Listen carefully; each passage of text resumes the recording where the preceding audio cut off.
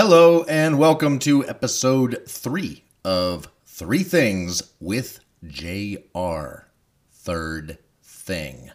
That's the name of the episode. And what we do in this show is I read you 3 things that were on my mind back in 2013 when I came up with the idea for 3 things and started throwing things out on Facebook. It was just random thoughts about stuff, and I wanted to share them. And I'm going to follow that up with 3 things I'm thinking about today. So, 3 Things, the podcast.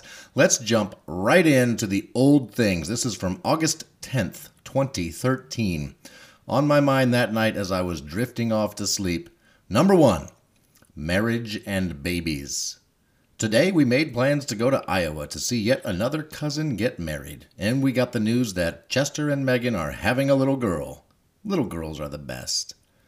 So yeah, at that time I'd had several cousins getting married out in the Midwest in either Ohio or Iowa. And this was cousin John getting married in Iowa, and we took the opportunity to make a huge vacation out of it. We went and rode 4-wheelers in West Virginia, visited some family in Ohio, and then drove to Iowa to see a wedding. And that marriage lasted a year or less. And so still a great time. Loved it. Also, right around that time, we got the news that our stepson, my stepson Chester, and his wife Megan were about to have a baby, or they were pregnant. They were going to have a baby. And that little baby is now 7 years old. Aria, love you. I just love little girls. I had a little girl myself, Allison, and I have 3 granddaughters. So lots of little girls in my life right now, and it's fantastic. Number 2.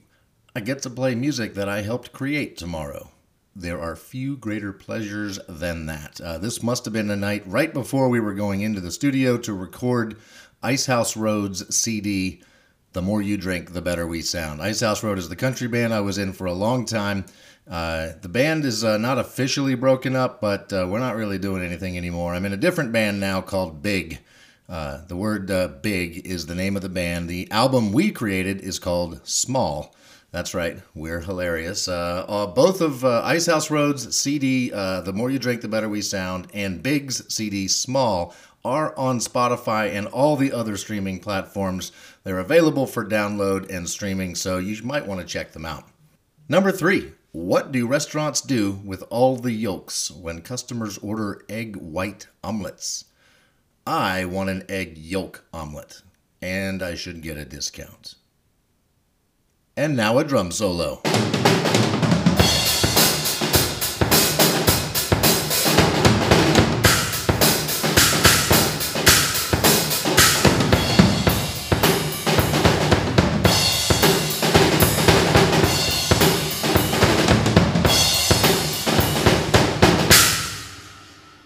And now it's time for 3 things that are on my mind today, here in April of 2020.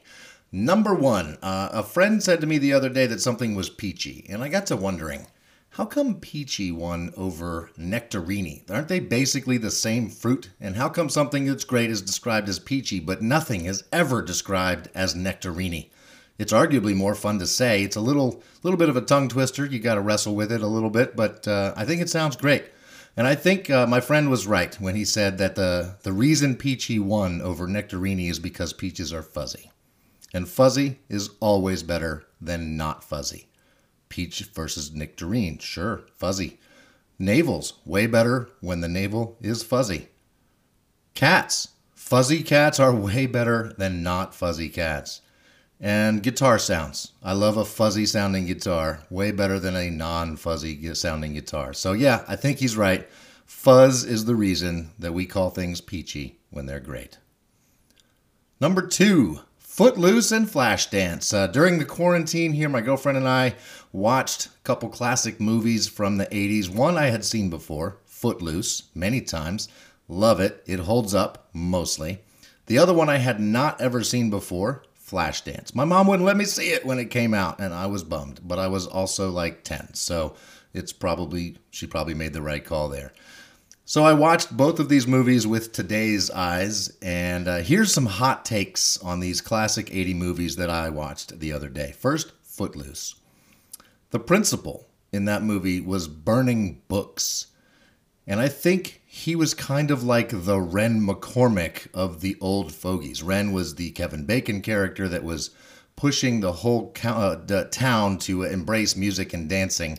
And the preacher man wasn't having any part of that. Just like when the principal wanted to burn those books, the preacher wasn't having any part of that either. He had to stop him. So the principal was just like the Ren McCormick of the old fogies. For a town so concerned with the well-being of its youth after a bad accident killed like 4 beloved seniors, they also seemingly allow all of them to ride around town on motorcycles without helmets. They have a law against dancing, but not riding motorcycles without helmets. What is up with that? I don't think they actually care about the well-being of the youth of that fictional town. The redneck in the bar dancing with Sarah Jessica Parker tells Willard to flake off. Really? A redneck in a bar, drinking and stealing girls, draws the line on the F-bomb? Most drunk rednecks can't actually form any other words beside the F word, so I'm not really buying that one. I'm not sure if it was the movie's editor or the choreographer of the Kevin Bacon dancing in the factory scene, but someone does not understand physics, like at all. At the end, the preacher and his wife were too busy dancing in the field at the senior prom to notice that the town bully was having an all-out brawl with Kevin Bacon and Chris Penn. Shows you how much he cares. Also, Mr. and Mrs. Preacher probably went home and had fornication, which means he was right about the music all along. Kevin Bacon today in 2020 still has some of the shiniest hair in Hollywood, and I think it's because of all the glitter dropped on him during the final dance scene at the senior prom. The filmmakers grossly exaggerated the dance induction capability of 1980s boomboxes and Volkswagen Bug tape decks playing Kenny Loggins songs. Seems like whenever music is being played, everybody around that music just can't help themselves but to start dancing. At the restaurant, when they're playing a boombox, they've got music playing. Kevin Bacon in the factory scene. Certainly, Kenny Loggins does get your toes a-tapping.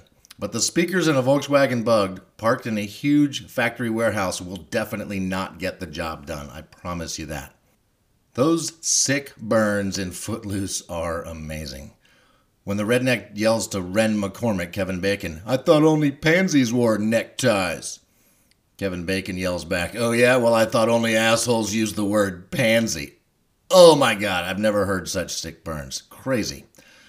All right, let's move on to Flashdance. I've only got 2 on Flashdance. Is anybody else annoyed by how inattentive most of the guys in Malby's bar are as Alex does her first dance in the opening of the film? It's like these guys are actually annoyed by her being up there interrupting their chit-chat. And then when she dumps a bucket load of water on herself, making her look even more sexy, they're just annoyed that they got a few drops on them as well. It's crazy. I don't think that's actually how it would have played out. And lastly, there's 2 guys that run a competing nightclub to Malby's. It's called Zanzibar. All right, they're seen on the street trying to get people to come in. But it must not be much of a nightclub because those same 2 guys can be found hanging out in Malby's almost every night. There you go. I'm sure there's more on Flashdance and Footloose, but that's what I got for you. And lastly, the third thing. Let's count the uhs in this episode. As we wrap up with a drum solo, there will be an counter. There's another one right there. I'm trying to stop. I used to be in a thing called Toastmasters. It's a public speaking club. You get together every month or so, and you give speeches. You analyze each other's speeches. You work on your public speaking skills in a real setting in which you have to speak to the public in your Toastmasters meeting. And part of those meetings is that there's someone in there counting ums and uhs and all those little filler words that we use as we're speaking. And as I'm listening to my own podcast, as I produce it here, I'm realizing I have completely started using again all the time. I can't stop. And now that I'm aware of it, should be able to stop. So we're going to do an counter on each episode. After the final drum solo, we'll reveal how many uhs and ums there were in the episode. And I'm not going to edit them out, at least not yet. Unless for some reason I just can't stop, then I might go through and actually edit them out. But for now, you're going to have to live with them just like I do. And hopefully the whole process will make me a better public speaker and with fewer uhs and ums. So there you go. Episode 3, Third Thing. Thank you so much for listening. And now, a drum solo.